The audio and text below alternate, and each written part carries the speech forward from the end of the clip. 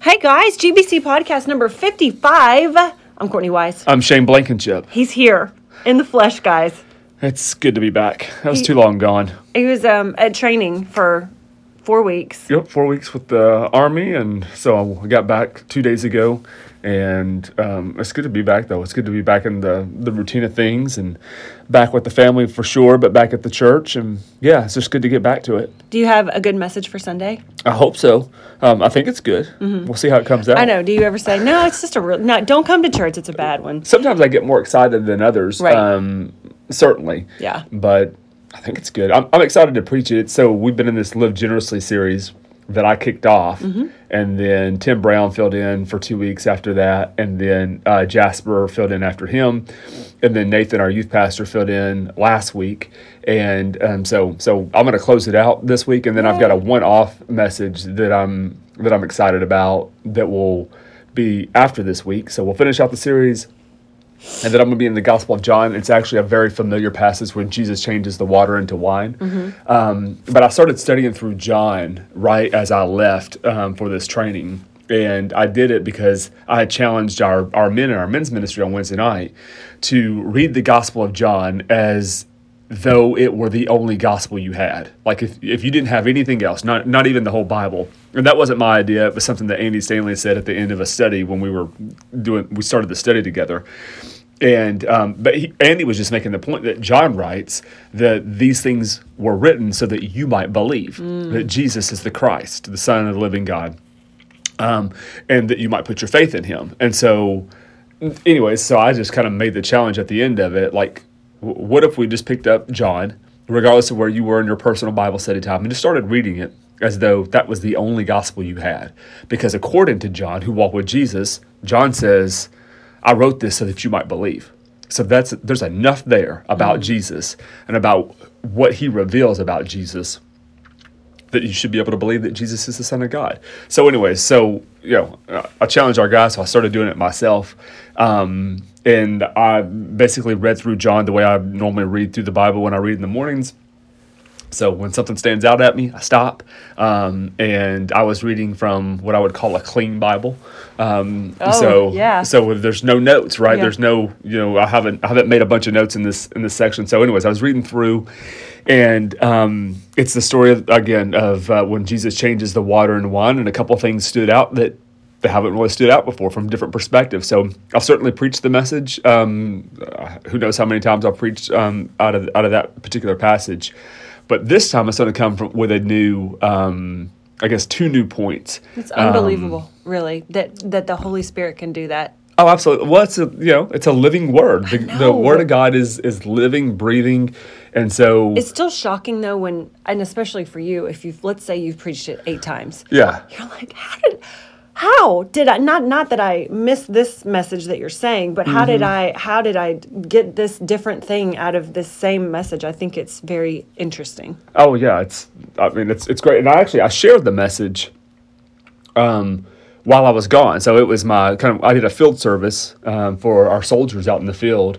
And a couple days earlier is when I was reading through that. So it was already on my heart, it was already on my mind. I was thinking through this process, and so I just shared it like I totally didn't go through the process that I normally do to write a message. Kind of cold, you just... But yeah, so in a field service, like I don't have 30 minutes. I don't have 40 minutes to speak to a bunch of soldiers who are standing up listening.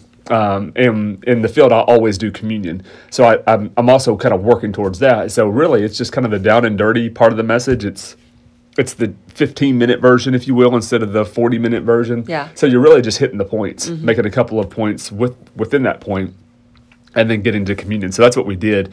But the title of the message, I'll go ahead and give you that. So not this Sunday, but the next, is called It Gets Better. It Gets Better. And so anyways, but yeah, two things stood out of that text that really haven't stood out to me before.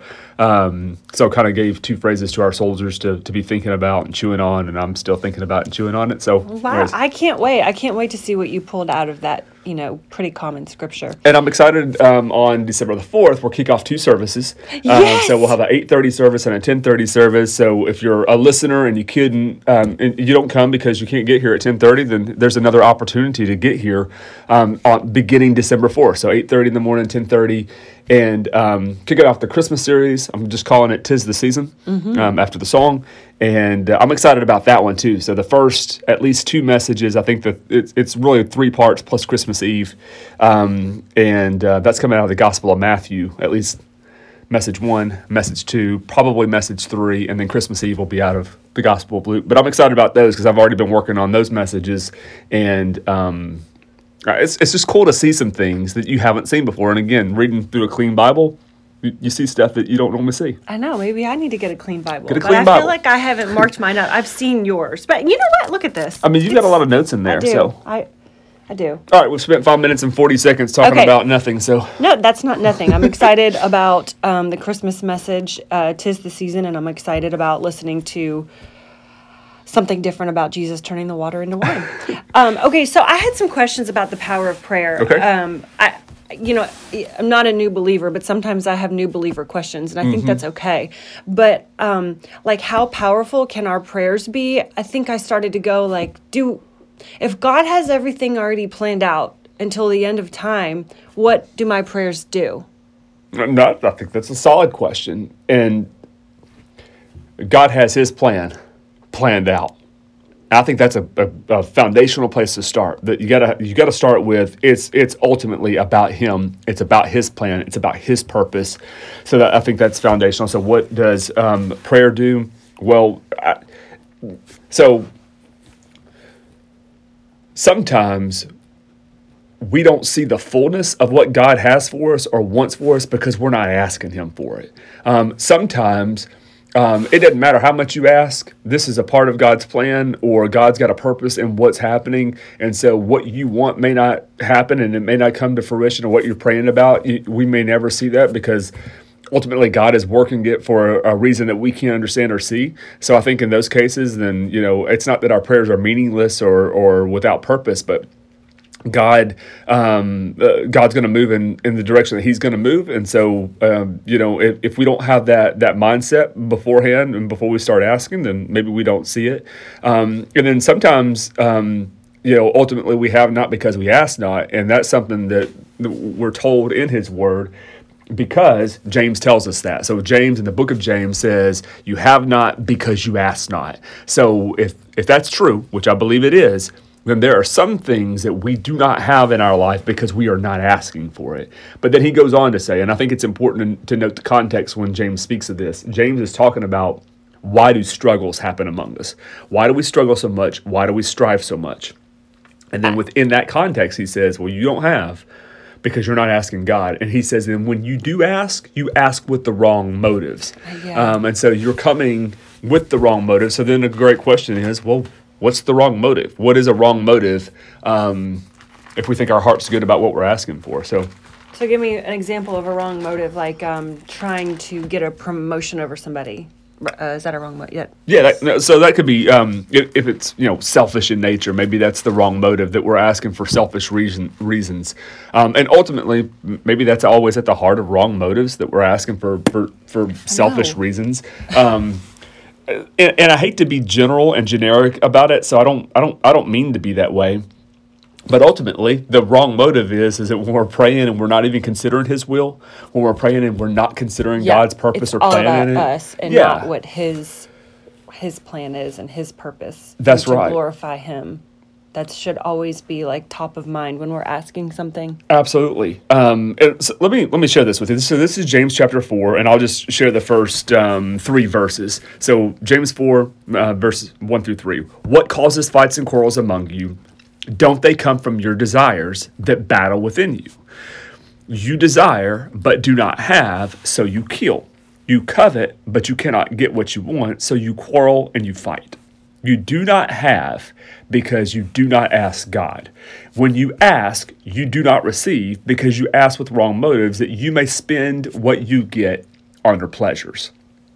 Ultimately, it's what we just said, right? It's all about us. It's all about our own selfishness. We're making it about us. But that's what, and James is even making a really great point, I think.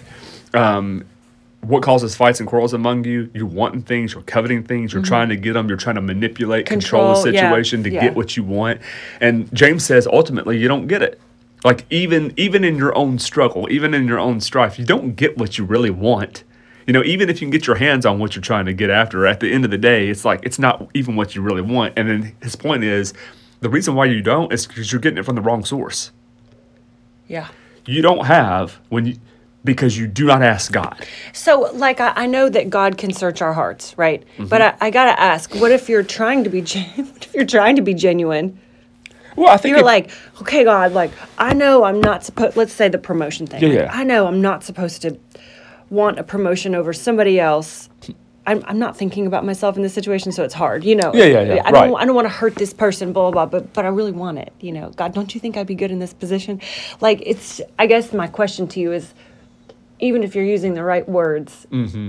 and your heart's kind of not in the right place, is that even like a step in the right direction? I mean, maybe. So if you're using the right words, but your heart's not in the right place, no. I mean, ultimately, no. But, I mean, maybe in that you're trying to go through the practice. Like, if I recognize my heart's not right in it, so I'm praying the right thing. I mean, so maybe that is a step in the right direction. I guess, like, my point is, like, it's a process. It's like when you're praying for something, and let's say you finally get to the point where you're like, this is not happening. I need to check my heart. Your heart doesn't just automatically go, mm-hmm. Oh, you're right, Courtney. You need the promotion. I mean, whatever. That's a bad example. I'll have to think of another one. No. I think in that vein though, that way of thinking, like, yeah, we do know that we need to check our heart, or we got to check our heart. But if our mouth is saying something different from what's in our heart, it's like we're trying to fool God. And so the verse that immediately came to my mind was, God cannot be mocked. You're not going to mock him. And to try to ask for something, but your heart's different. Now, I think the better prayer is, God, I want this. Like, I really want this promotion or whatever. We'll stick in that vein. Yeah. But I recognize that it's selfish in motive. Like, when you're talking to God about that and you're calling out your own heart in it because you know what you want, now, that's a prayer in the right direction. Okay, so you would just need to be you've said this before, so humble and so honest. Like, God, I know I'm coming at this from, like, the wrong place, but I'm trying to talk it out with you, Well, I think about David's prayer, since we're talking about prayer. And David says, search me, O God. Know my anxious hearts. Know my ways. And then he says, make a right heart, or make a pure heart within me. That one's so good. Yes. So, I mean, why pray? Well, then why did David pray that prayer if there's nothing to it? If it doesn't mean anything, if God's going to do what he's going to do, then why is David praying, search me, O God, search my heart, know my anxious ways, and then create in me a pure heart? He's asking for God to do it. And I think it comes back to James, is that we have not because we ask not. And Jesus even speaks about this, and Jesus will even say, your heavenly Father knows what you need before you ask. Yep. Sermon on the Mount, right? Mm-hmm. But ask. You have to ask. And so there are some things that we don't have. I think there's some things that we don't see. There's some things, like I said in the very beginning, where we don't realize the fullness of what God wants to do because we're not asking him. And then when we do ask, we're just trying to get what we want. It's not coming out of that relationship, that time being spent with God. It's coming out of that moment of desperation, or that moment of, all right, well, I don't have any other choice, but all right, God, do something. Again, I think that's going down a whole different road. It's not that God, only works when we ask him and only moves when we're spending time with him, because that's not true.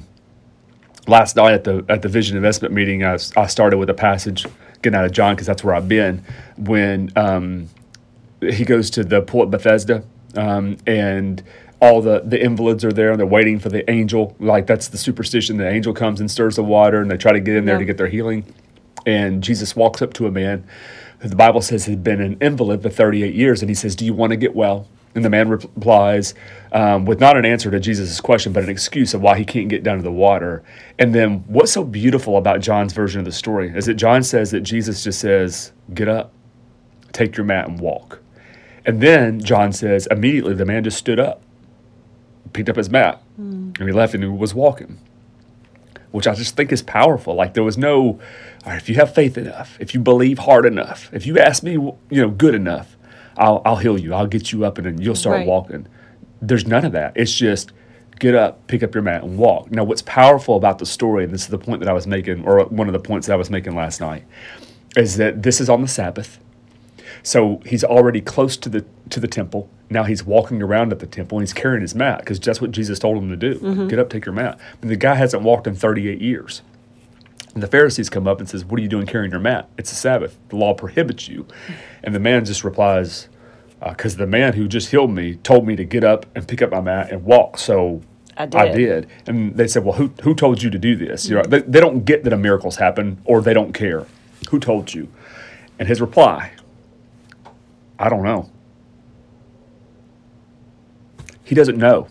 He doesn't know who told him. He just knows it was a man. He doesn't know who Jesus is. There's no relationship. There's no, I think it was that rabbi, that everybody's been talking about. None of that. He's like, I don't know. I don't know who told me. Okay, so you're speaking to the fact that it's not even really like he asked or had faith in Jesus because he didn't know who it was. Yep. But Jesus did, well, I guess he can perform miracles as he sees fit. But there had to have been something inside the man that made him be like, I can see that you're going to, No, I don't think so. I think it's totally Jesus. And that's why I say it's so important. God's purpose and God's plan is so, so important. I know this is totally a tangent point that we got off on, but Jesus did that to make a point, right?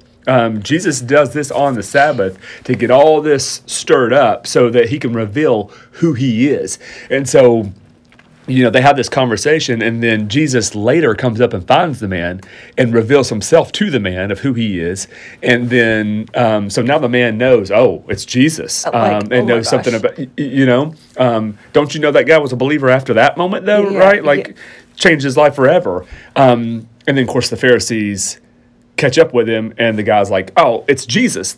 And then they know who Jesus is because they're already trying to stop him. Yeah. So they approach Jesus, and then Jesus takes the opportunity to reveal who he is. And it's some of the most bold, in your face, I am the Son of God, that is mentioned in the scriptures. And then Jesus' point, which is what I was making last night, this is what I was getting to. Oh, I love this. Because they're saying, well, you can't possibly be of God. You're working on the Sabbath. Not you're breaking God's laws. You're breaking our laws, right? Our religious laws that we've been living by for centuries. And Jesus says, my Father is always at work. And he never sleeps, right? That's right. And he says, I am working. I am working to this day. And so I was making the point last night that God is still working, the way it's written in the active present tense, which means it wasn't just that God is still working in that moment, that God is always working. Even today, God is still at work. And then I was just giving evidence of what we know of the ways that God has worked here through the life of Greenwood Baptist Church, but God's always working. So that's why I'm starting with, and I started at the very, very beginning of our podcast of, it's about his purpose. It's about his plan.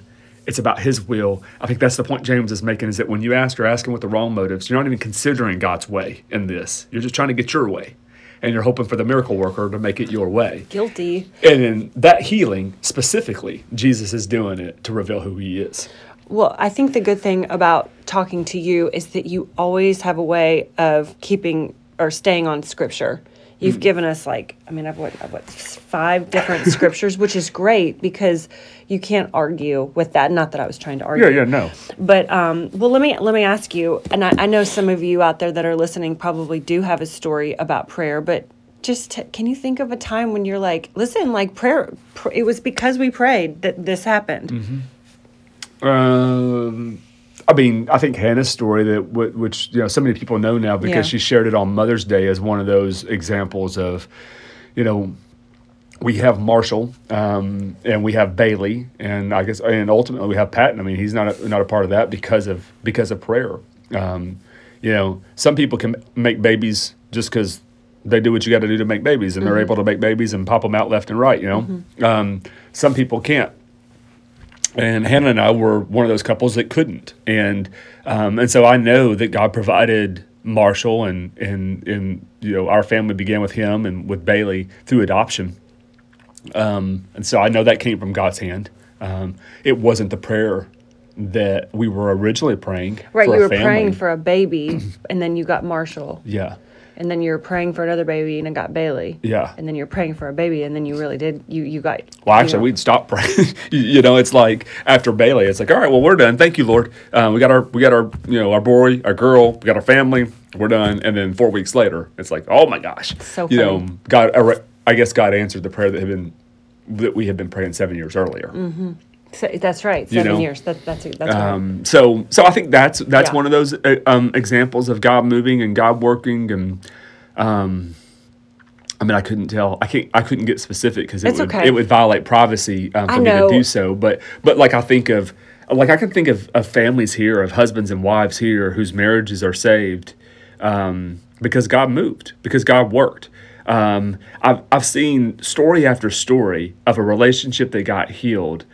And I was counseling with one, out of the couple, like I was counseling with either the husband or the wife, and said, here's what I think you should do.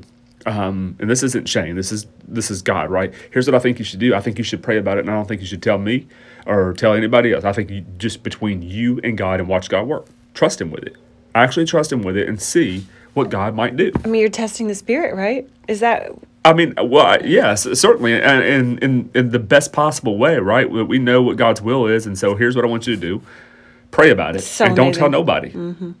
If you tell somebody, you will manipulate it. If you tell somebody, you're going to risk trying to control the situation, and then you're putting yourself in the equation. But if you tell no one, and you have faith, and you let God work, and you can trust whatever the outcome is, that His hand is on it, that's a... Like that there's total different celebration. There's total different faith, ensuring faith, bolstering things that come out of that. So anyways, I can think of those examples where they prayed to ask God to move, and God did. Yeah, I know you guys have examples too. I was just trying to think of a really, really big one. Well, we know that prayer changes things, and we've given you a couple different scriptures. Can we end on the last thing that I asked you about Thanksgiving in your heart? Okay, so my name's Courtney, and I told this to Hannah the other day. Okay.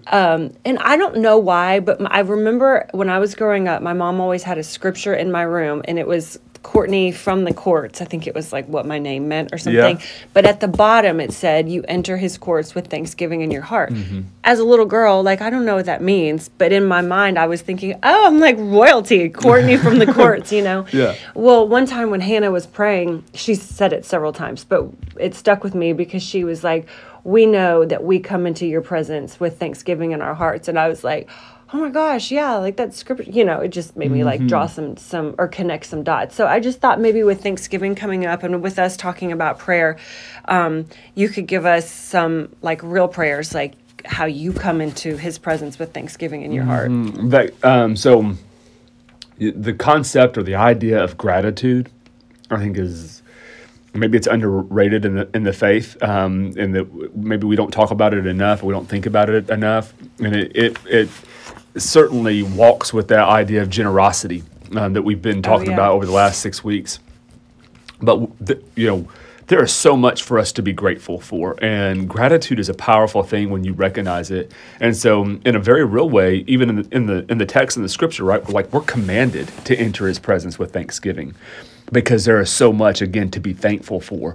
That when we recognize, and most of us, I think, would give lip service to this at least, but when we recognize that everything we have came from His hands, mm-hmm. that if it's happened in our life and it's good, and we recognize that it's from Him, that it's passed through His hands, then that changes our mindset, our perspective, which is ultimately how God changes our life, right? Through the transforming our lives, through the renewing of our mind. And so I think it's something that we're asked to do, that God asks us to do, and then it changes things. Think about it. When you start from the perspective of thanksgiving, when you start from the perspective of gratitude, that changes the flow of the conversation. So the way I pray, and I've talked about this before, I pray this prayer all the time, is the way Jesus taught us to pray. Matter of fact, Our Father. This morning, that was my prayer this morning, the Our Father prayer. It's a very personalized version of Our Father, but I'm following that format. And after I recognize,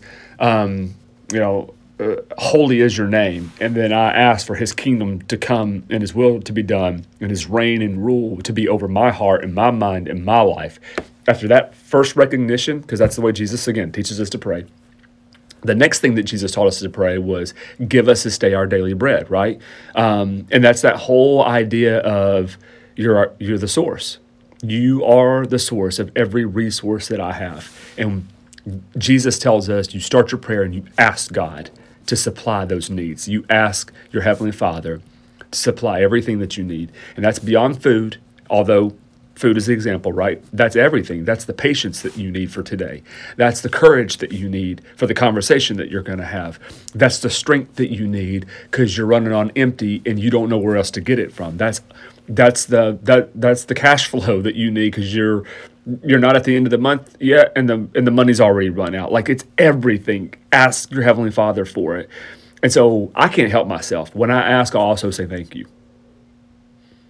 So I'm asking God and I'm thanking him at the exact same time. Matter of fact, I ask for it and then I feel bad if I don't say thank you. Yeah. So I have to come into his presence with gratitude in my heart because I can recognize, God, you've been so good and you've provided.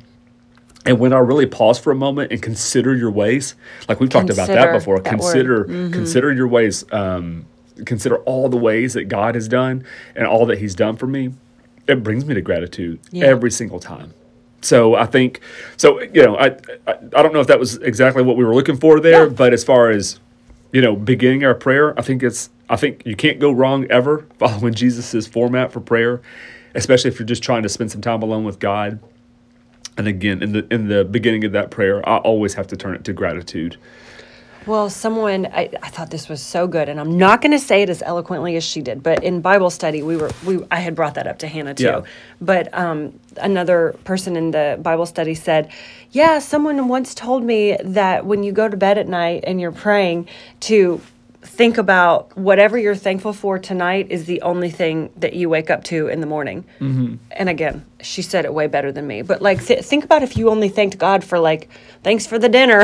Yeah. And then you wake up and everything's gone except for what you ate last night. Mm-hmm. Do you see what I'm saying? No, absolutely. Did I thank God for my children? Did I thank God for, anyways, I was like, well, that's powerful. And then we all started laughing. We're like, we're never going to not say thank you for the smallest things, Yeah. And again, that's that consider the ways, right? Yeah. Not just consider your ways. I mean, we're commanded to do that in Scripture, but consider the ways that God's moved and God's blessed you.